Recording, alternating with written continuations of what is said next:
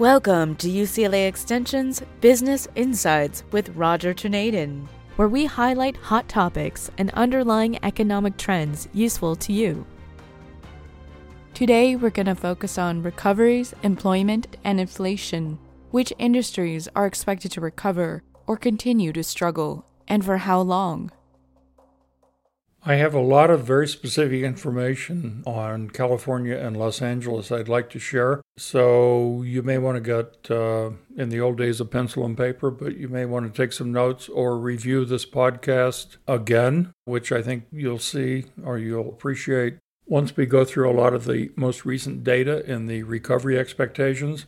Before we start, I'd like to remind you that due to popular demand, we are offering our free course again after the July 4th weekend, www.uclaextension.edu, and go to the bottom of the web page and you'll see no charge courses. And we are having the second offering of our class, and of course it's going to be updated on the recovery of the panic or crisis that we're in. The course title is The Panic of 2020. It's Panics, Crises, and Recoveries. Again, feel free to enroll. There's no homework. It's 6 sessions, and we're going to be updating as we need to, particularly sessions 5 and 6, as we learn a lot more about the economic recovery and the jobs issues. Please join us. If you joined us in our class, we had about 200 enrolled. We're very happy to have that number or more again. So if you've taken the class and you want an update or a refresher, please enroll again. Thank you, and let's start. First of all, I was very pleased to have joined the recent UCLA Anderson forecast a few days ago. The Anderson forecast, as many of you know, is one of the premier economic forecasting associations or groups in the United States. I recall back in 2007-8, they were one of the first to anticipate a severe meltdown due to the mortgage securitization crisis. But let's move on. I want to cover their view, importantly, of the national economy with respect to recovery, the California recovery, and additionally comments on the length of recovery versus other recoveries from crises we've experienced. There are 3 critical assumptions for the forecast that I'm going to rather quickly go through. First of all, the public schools will largely reopen in the fall. Secondly, the pandemic will continue to be with us, not really under control through the fall. Third, a COVID vaccine becomes available in the first quarter of next year, but takes a large amount of time to inoculate the public. So the pandemic may largely run its course by the time a vaccine becomes available. But obviously, these are assumptions. The main themes of the forecast are that we will experience a 40% drop in real gross domestic product in the quarter we're just finishing now. The UCLA Anderson forecast anticipates a long recovery, not a V recovery, but more like a Nike swoosh or a checkmark recovery where it takes a long time to move up the right side of the checkmark. In sum, the real gross domestic product of the United States won't recover until 2023, possibly later. Employment, they definitely feel will take much longer than 2023, and we'll go into that a little bit. The extraordinary monetary and fiscal response that we've seen from the Federal Reserve and from Congress is expected to continue. It's expected we have at least 2 more large stimulus packages, which refer to more debt on the way by the U.S. government and also continued monetary expansion by the Federal Reserve, which will likely keep interest rates pretty much where they are for another year, possibly longer, unless we have a crisis that intervenes. Inflation is likely to stay low, at least for the rest of the year, but there is a real risk of inflation spiking. We'll go into some of those reasons. A bright spot in all the bad news is housing, and particularly suburban housing. California housing is definitely a bright spot, and with COVID-19, more and more individuals are looking to make a choice to relocate outside the central city. COVID-19, as we covered before, accelerated existing trends like e-commerce. That's expected to continue. Tensions with China are expected to continue. And we'll see a shift from business investments and business focus on efficiency to resilience, including continued work from home, suburbanization, and a lot of stresses for higher education due to the high cost of degree programs and the lower rates of enrollments, particularly the schools that count on a lot of international students for their enrollments. More specifically, the gross domestic product has dropped from a real number of $19 trillion, that's with inflation taken out, to approximately $16.5 trillion at the end of the quarter we're in. That's the expectation. And it is not expected to return to $19 trillion across the country until 2023. Employment, which was in January, full-time employment, which was approximately 152 million people, has dropped at last count to about 132 trillion.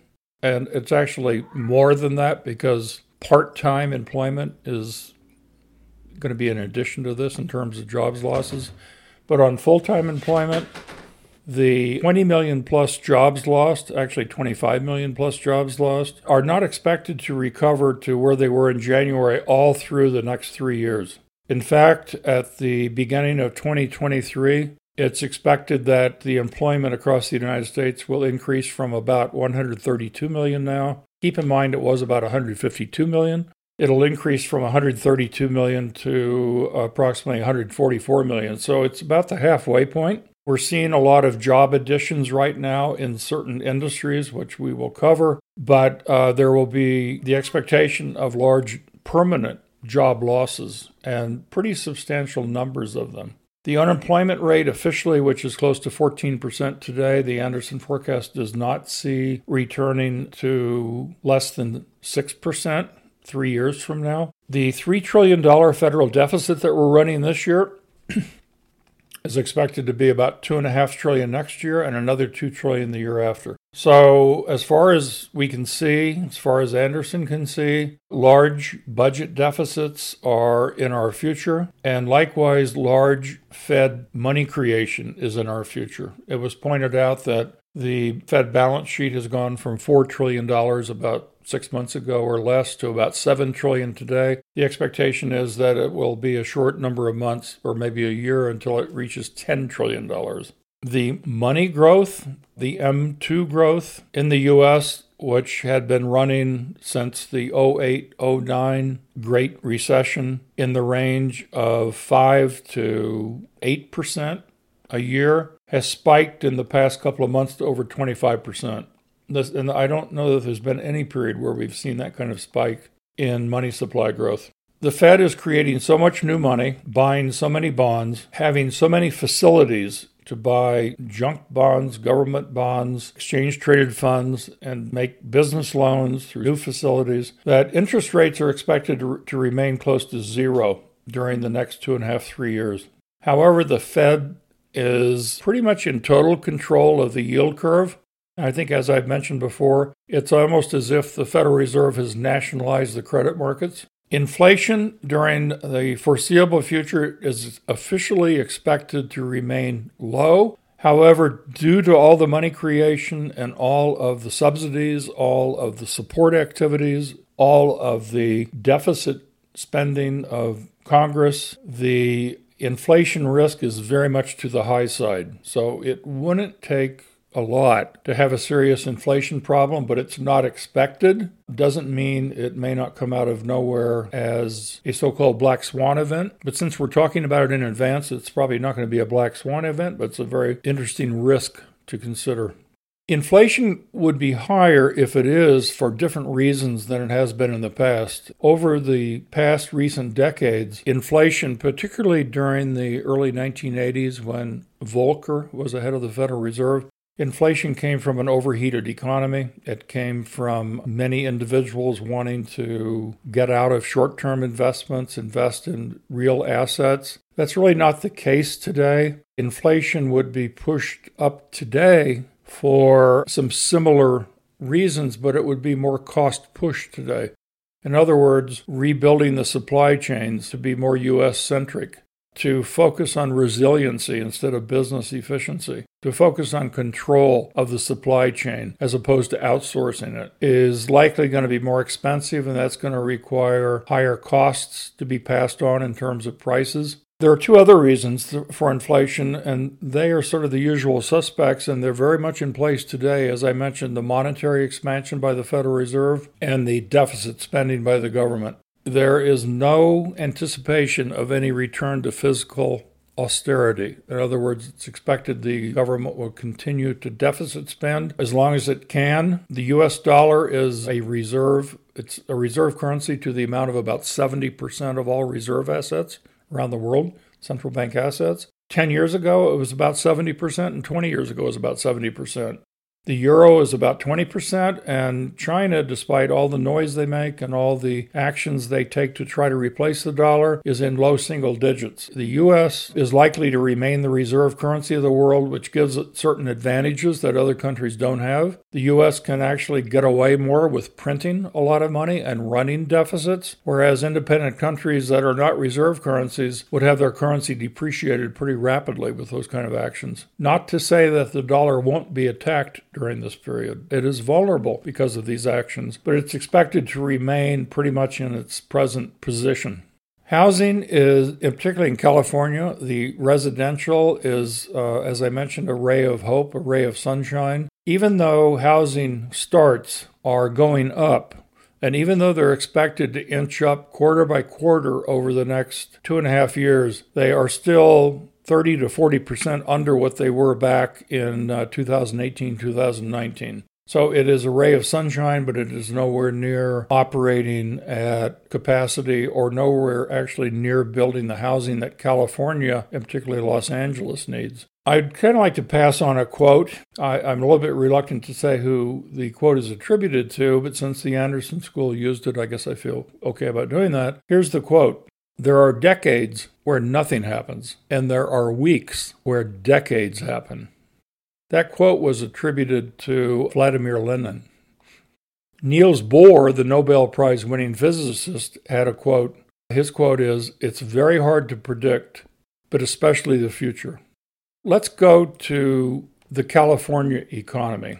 In previous recessions, the employment decline has been far less than it is now during this recession. For example, back in 2008-09, California lost 1.3 million jobs, about 8%. Back in the dot-com bubble bursting in 2001, California lost 300,000 jobs.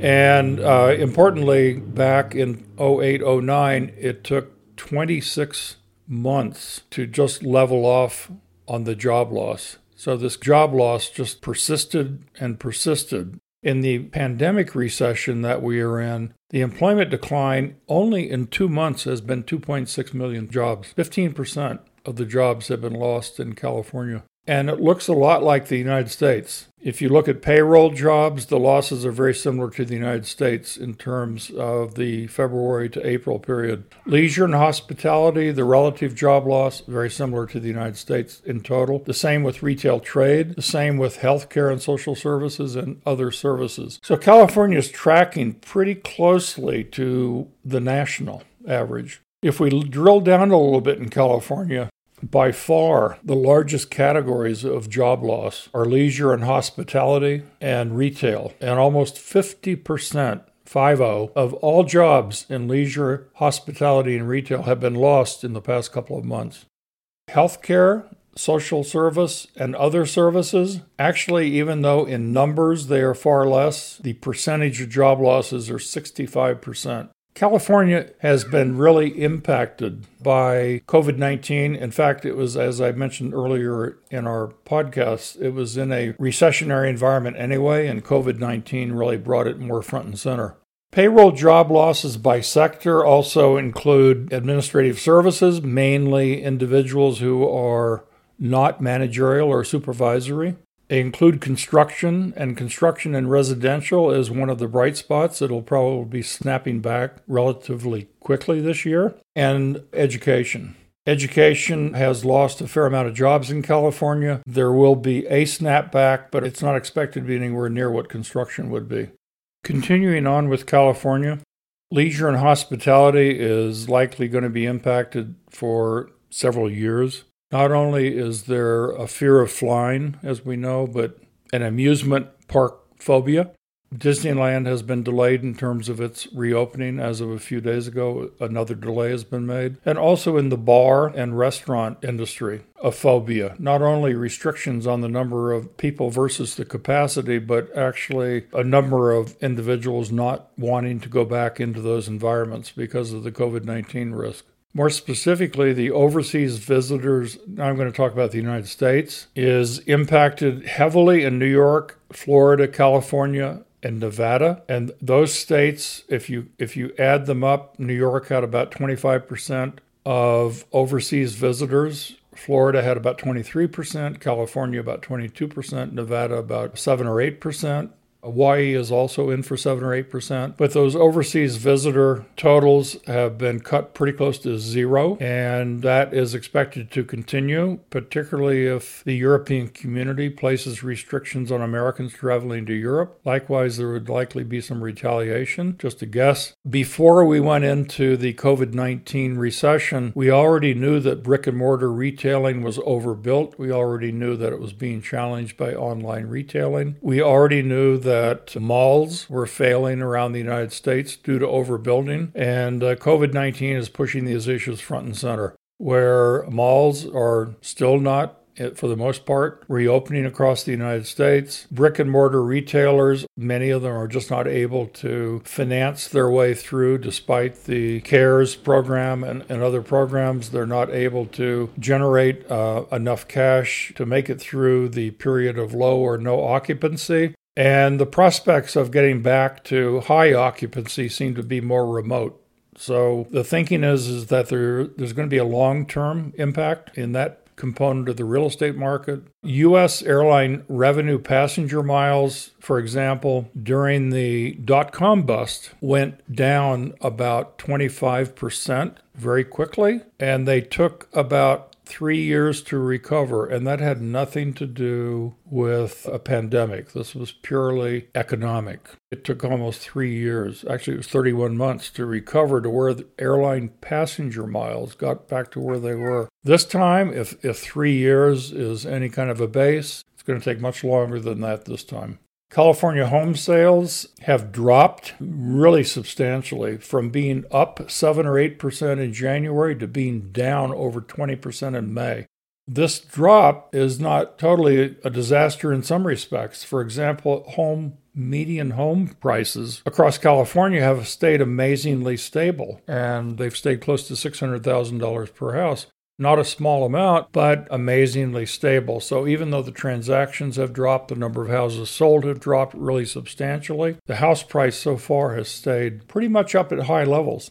The overall California residential building forecast has us look at California new permits, and new permitting for homes has dropped in recent months at an annual rate from about 10,000 down to about 6,000. So that's a 40% drop or so. It's expected, though, that by the end of next year, we'll be back pretty much to where we were in January, and that growth has started. It's showing itself. The California forecast in terms of residential real estate is relatively rosy, where other areas it's going to be a long-term problem, which leads me into the final part I want to cover in this podcast, the length of recoveries. Some recoveries are very rapid and some are very slow. Anderson went back and looked at all the recoveries from World War II up to today, and they found some very interesting patterns.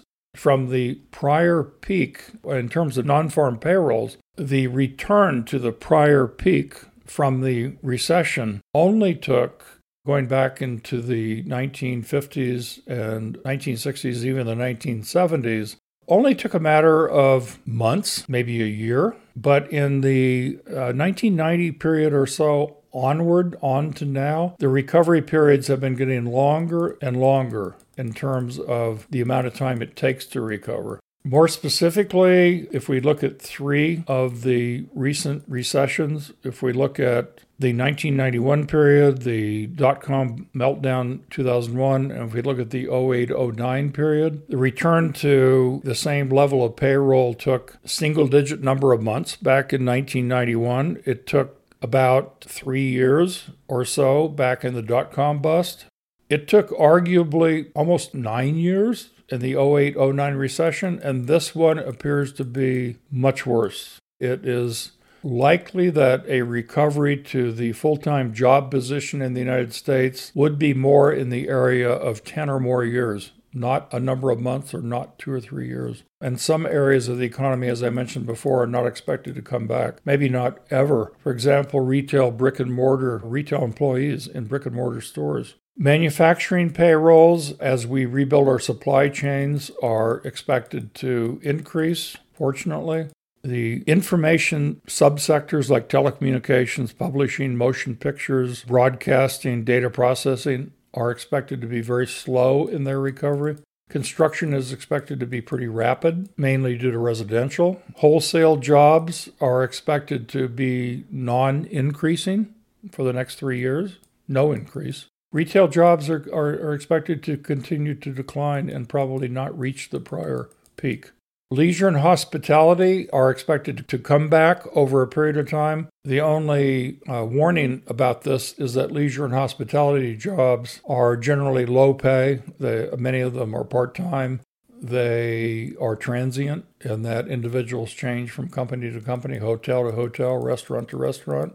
The education and health services are expected to recover over the next several years. And probably the scary thing is that when we look at where we are right now versus the beginning, or let's say versus the trough of the recession, and we're assuming that April was the trough of the recession that we're in. Some of the areas have been very substantially impacted versus other recessions.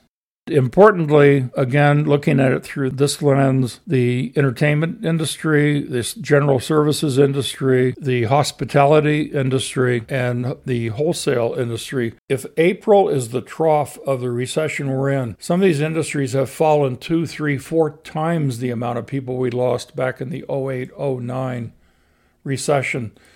With low to no expectations, a lot of these jobs will come back. The unemployment filings that continue on every Thursday, if you want to check in with the internet or check in with a business channel, every Thursday morning the report is made, the official report on new claims for unemployment. The good news is that new claims for unemployment have dropped to where they're only 1 million to 1.5 million a week. The bad news is only 1 million to 1.5 million is a lot of people. And it's happening after the government plans have been put in place to protect employment. So the 1 million to 1.5 million new claims for unemployment we're seeing week after week now already have had the benefit of these programs to keep people employed, and it's not working out. I can only conclude that individuals are being discharged, laid off, retired, discontinued, because the companies themselves have concluded that there's really not much of a chance that they will need these employees during the recovery during the next several years. So with that, I would say we could look at some of the sectors in terms of the number of jobs lost from February to May. It's expected across the total non-farm payrolls that 13% of full-time jobs will have been lost from February to May. That number has not been declining. In April, it was about 14%. In May, it was about 13%. So we're adding back a number of employees in terms of restaurant and hospitality, but it's nowhere near fast enough. It's nowhere near strong enough to be optimistic about that making a significant difference in terms of overall economic growth. So in summary, most of the areas like information, wholesale, retail, even government are likely to be further declining as the months continue on with all the programs in place. Manufacturing will likely have some recovery, but over the longer term, with rebuilding our supply chains, it looks pretty good for potential. Construction should have an excellent recovery in California. Residential construction, leisure, and hospitality could have a significant bounce back, but the bounce back won't take the employment anywhere near where the employment was about 3 or 4 months ago. And the same for education and health services. A continuation of the COVID-19 issue, which, if anything, it looks as though it's continuing to be a problem longer than people expected a month ago. A continuation is very likely to begin impacting the managerial positions. So far, about 90% plus of the jobs lost have been production workers, they've been first-line workers, they've been customer relationship first-line people. They've not been in the supervisory managerial ranks, but this is changing. And if this slowdown or partial shutdown continues on, it's expected that there will be a whole new round of first-time claims for unemployment that will be coming from people occupying the managerial positions. The really good news is that we will be rebuilding our supply chain. We could really have good news if the government would decide to focus on spending some small number of trillions of dollars on infrastructure improvement, creating new jobs. Also supporting more supply chain reconstruction in our key industries, bringing more jobs back to the U.S. And I would say that the good news, bad news, it's good news that the Federal Reserve is adding so much liquidity, because if they would stop that, there would just be an incredible number of major industries that would be in trouble and have to downsize even more. And the bad news is they're providing so much liquidity that it can't last. And liquidity by itself doesn't make a business viable.